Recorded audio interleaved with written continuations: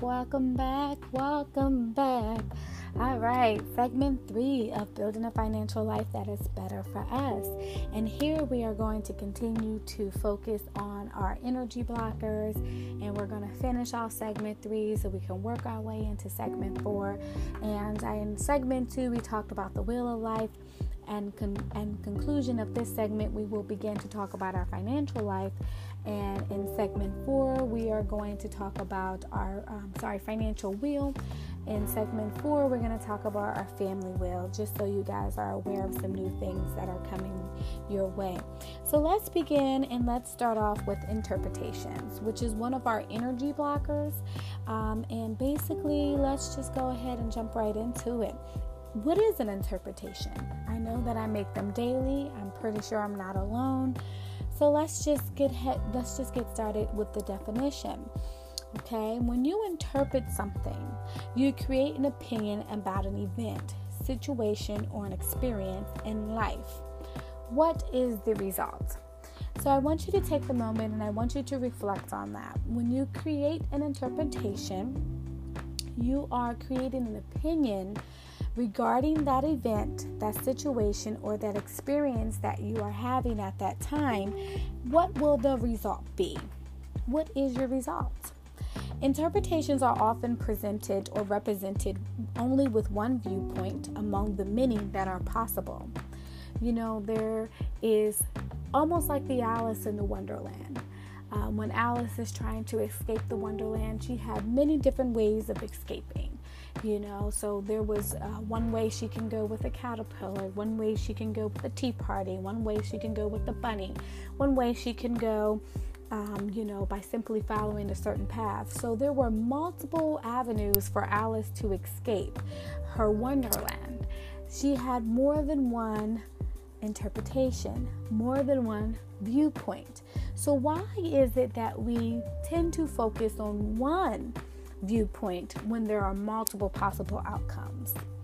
If your belief, your viewpoint of a particular situation is the only explanation, you may end in wasting time and resources going in the wrong direction. If Alice would have took the opportunity to only stick with one area of finding out how to get back home, she might have not figured out all of the other different avenues or all the other different roads to travel in order to lead to the same destination. So again, don't get so stuck and focus on one particular interpretation. What you can do is you can ask yourself, what is another way to look at this? Almost like training your mind into seeing what are the possibilities, what are my outcomes, what will happen if I look at it this way, or if my perspective will change. So, you have to figure out how are there some other ways for you to tackle on that task or to accomplish that goal. I have this cute little saying that no one wants to sit in the dentist chair, but everyone wants the pain to go away. We have this concept and this idea that we want the end results. However, no one wants to put in the time or the work. So you have to figure out what your interpretations are when you're coming up into your life experiences and how they're affecting you and how you can look at things in a different way. Remember, our interpretations about our money, since we're talking about finances, have a major part in reference to a blocker. If we constantly say these certain affirmations about money that are not true, then those will become our reality because we're only looking at one perception. Many people think that you have to work a 9-to-5 in order to receive income. Yes, that is one point of view in order for you to receive income, but that is not all of the point of views for you to receive income.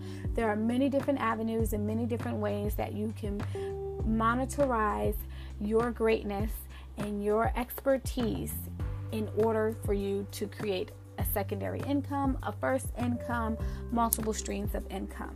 So let's go right into some examples of interpretation so you can have an idea of what we're referencing to.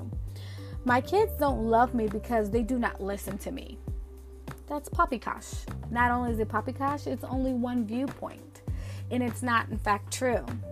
I did not get the job. No one sees my value here.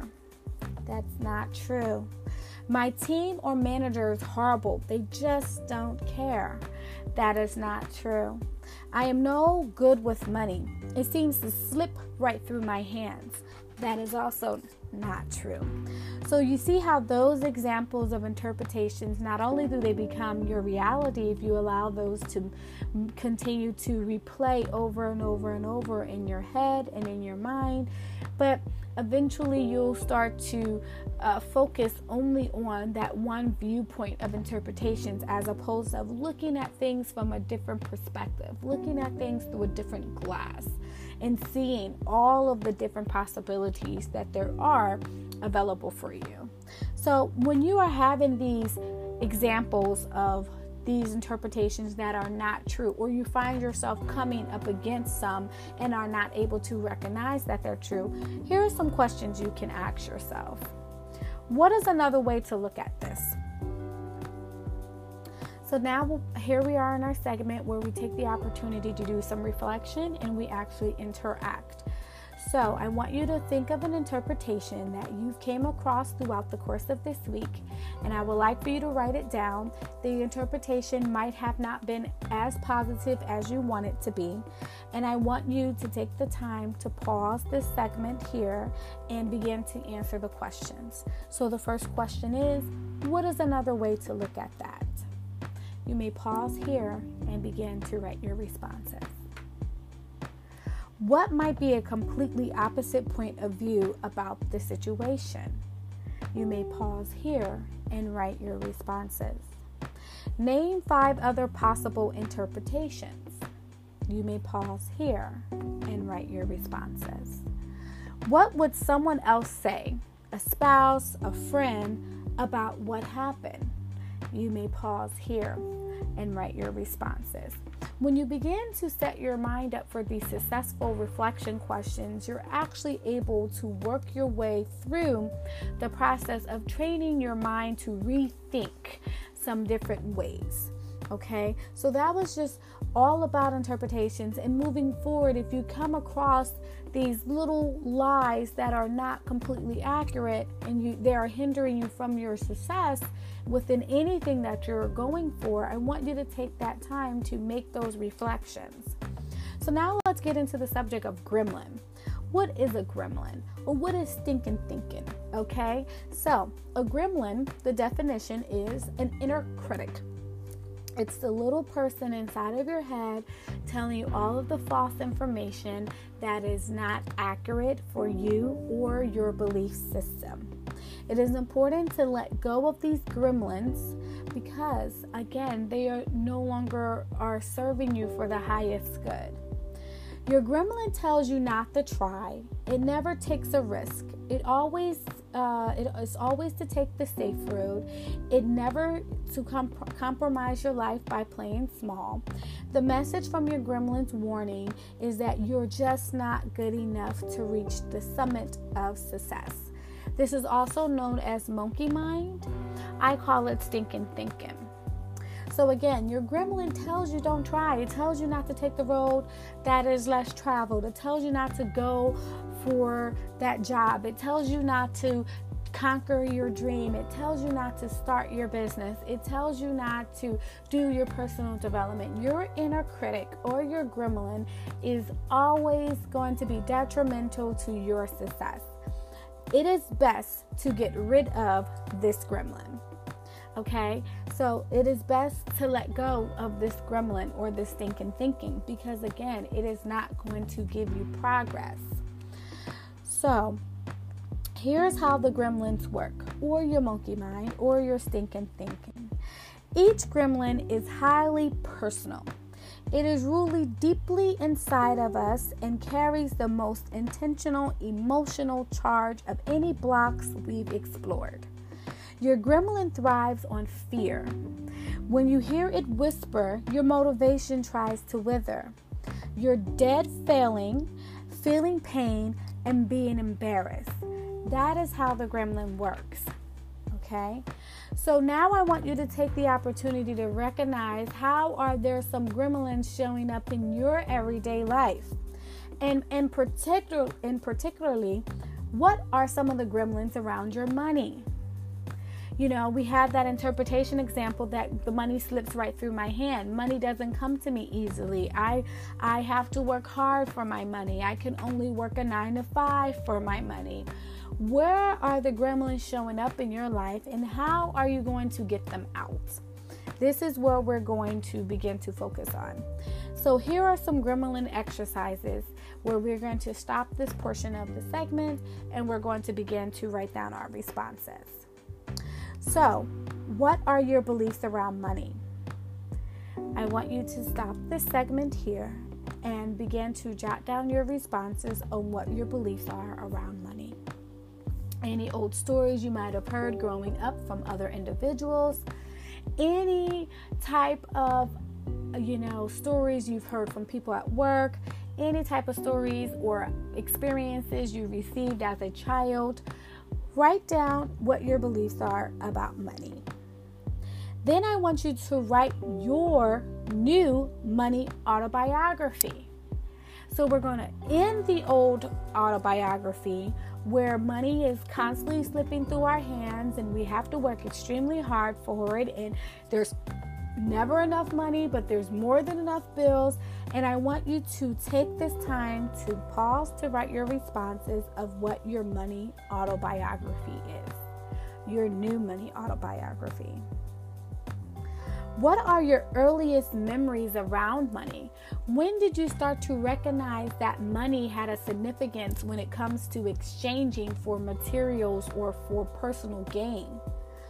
When are some of your earliest memories? Some of my earliest memories around money is when I was a little child. I'm pretty sure it happened even before I was able to speak. There was instances about money. Probably around pre-K. They give us this cute little cashier packs with the fake nickels and the fake dimes. That's probably where my concept around money began, before I knew what money was and before my parents exposed me to it. So I want you to take the opportunity to write down what are your earliest memories about money. You can pause the segment here and write down your responses. Then I want you to now focus on changing that. So I want you on a piece of paper, number 1 through 5, and here is what we're going to focus on.